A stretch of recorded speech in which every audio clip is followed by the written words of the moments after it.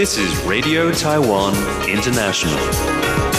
Welcome to the news on Radio Taiwan International. I'm John Van Trieste, coming to you from Taipei, Taiwan. We begin with a look at today's top stories.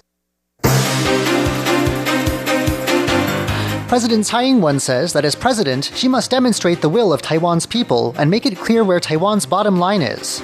Foreign Minister Joseph Wu wraps up a trip to 3 of Taiwan's Caribbean allies, and the Interior Ministry unveils guidelines on what constitutes key infrastructure and public works. But first, today's top story.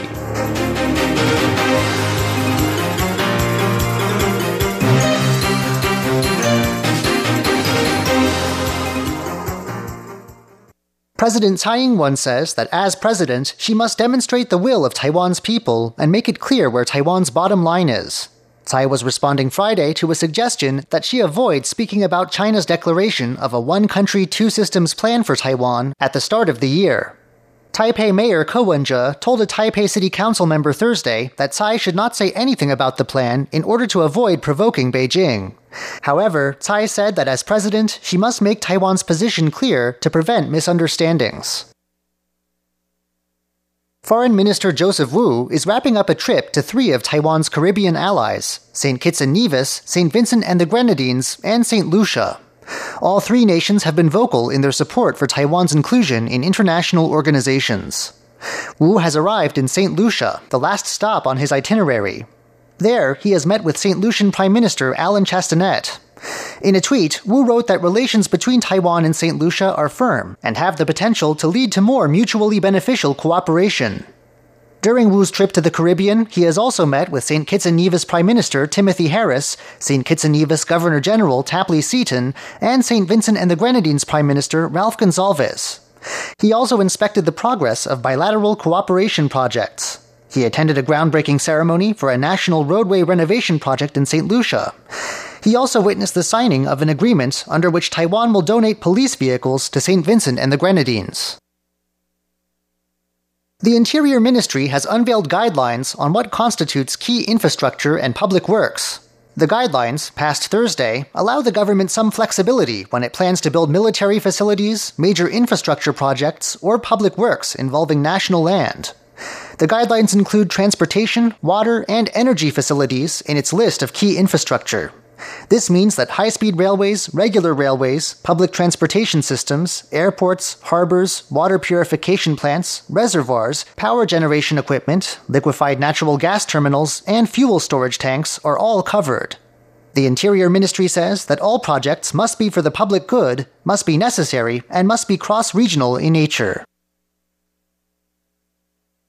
The Transitional Justice Commission is marking the end of its first year of work. The government set up the commission a year ago on Friday, charging it with uncovering the truth about the abuses of Taiwan's post-war authoritarian government. In a radio interview Friday, the commission's acting chairperson, Yang Cui, looked back on the commission's accomplishments and the challenges it has faced in the past year. Yang said the commission has overturned unjust convictions from the authoritarian period, collected political documents from the era, and put together a documentary film on state surveillance of campuses during the 1980s. However, Yang says it takes time to gather historical documents that could help uncover the truth behind the wrongs of the past. Yang said that the National Archives Administration has recently tracked down more than 130,000 documents, the largest cache it has yet assembled for the commission. However, only 20,000 of the documents have arrived. The rest are still being transferred and may not start arriving until next year. Yang also said that some documents the commission has requested have not been handed over, while others have been rendered unreadable due to redactions. The commission was set up with a 2-year mandate.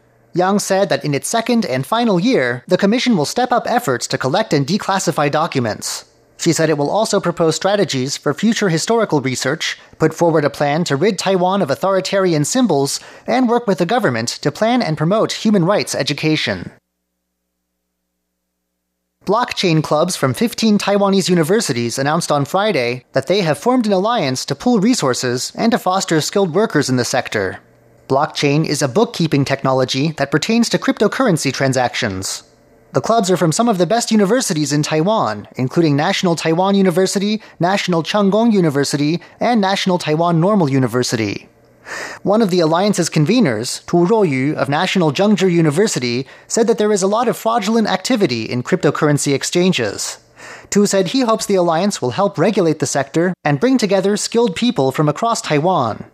Meanwhile, a member of National Taiwan University's blockchain club said that he hopes the alliance will attract a larger variety of talent, and that it will bring forth more workshops and forums to foster talent and push the sector forward. The Government Emergency Center, tasked with keeping African swine fever out of Taiwan, has added South Korea to the list of areas it considers to be at high risk of an outbreak. The move follows the announcement of a case of the disease in neighboring North Korea. Though not a danger to humans, the disease is 100% fatal to pigs. Any infected pork products brought into Taiwan could devastate Taiwan's domestic pork industry. Already, travelers coming to Taiwan from China and parts of Southeast Asia must submit their hand luggage for inspection on arrival. Beginning Friday, travelers arriving from South Korea are subject to the same inspection before entering Taiwan. Cities all over Taiwan took it in turns to shut down over the past week for the annual Wan'an air raid drill. During the exercise, all citizens must seek shelter indoors, and all cars must pull over to the side of the road. However, despite warnings and reminders, people were still caught violating the rules during this year's drill. The streets of Taipei were pelted with heavy rain during this year's Wan'an air raid drill. During the drill, people must remain indoors and cars must pull over to the side of the road. Many planned their whole day around the drill. One worker says she left work an hour early to avoid trouble. However, there are also those that ignore the seriousness of the drills. A cyclist was among those caught outside by the authorities during this year's drill. Some people ignore the rules entirely and keep going about their daily business. One man was even out making a trip to the pharmacy to pick up some medicine. The government's mobile phone warning system ensures that all citizens are alerted when the drills begin. Those found ignoring the rules can expect a fine of up to 150,000 new Taiwan dollars. Leslie Liao, RTI News. Taiwan's sock makers might benefit from the escalating trade war between the United States and China. That's according to the Taiwan Hosiery Manufacturers Association.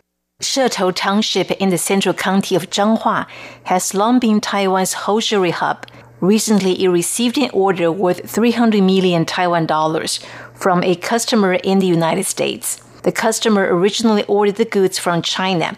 However, fearing high tariffs imposed on Chinese goods, it has reconsidered and transferred the order to Taiwan. The chair of the Taiwan Hosiery Manufacturers Association, Wei Bingyi, says the deal is not completely final yet, but that Taiwan's sock makers will do their best to secure the order. In its heyday, there were 600 sock makers in Shetou Township. Production in the township once reached 200 million pairs of socks per year. Although there are only 300 sock makers left, with fewer orders to go around, Wei says that manufacturers large and small can team up to win back business. To ensure the good times return, Wei also says the government and the private sector must stand in unity. Paula Chow, RTI News. Lanterns are a popular decoration in many Taiwanese households. A craftsman in the northeastern county of Yilan has breathed new life into lantern making by using recycled materials.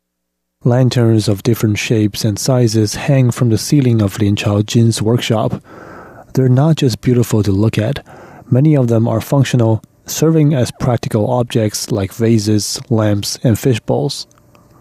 Lin used to work as a postman, but he became hooked on the craft of lantern making after trying it out for the first time a few years ago. He has since been trying to incorporate discarded materials into the lantern making process, incorporating cloth, bottles, and even leaves into his works.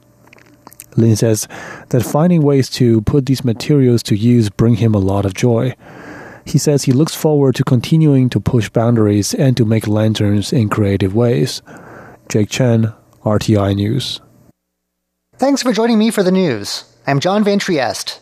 Stay tuned for another 50 minutes of English language features, brought to you by Radio Taiwan International.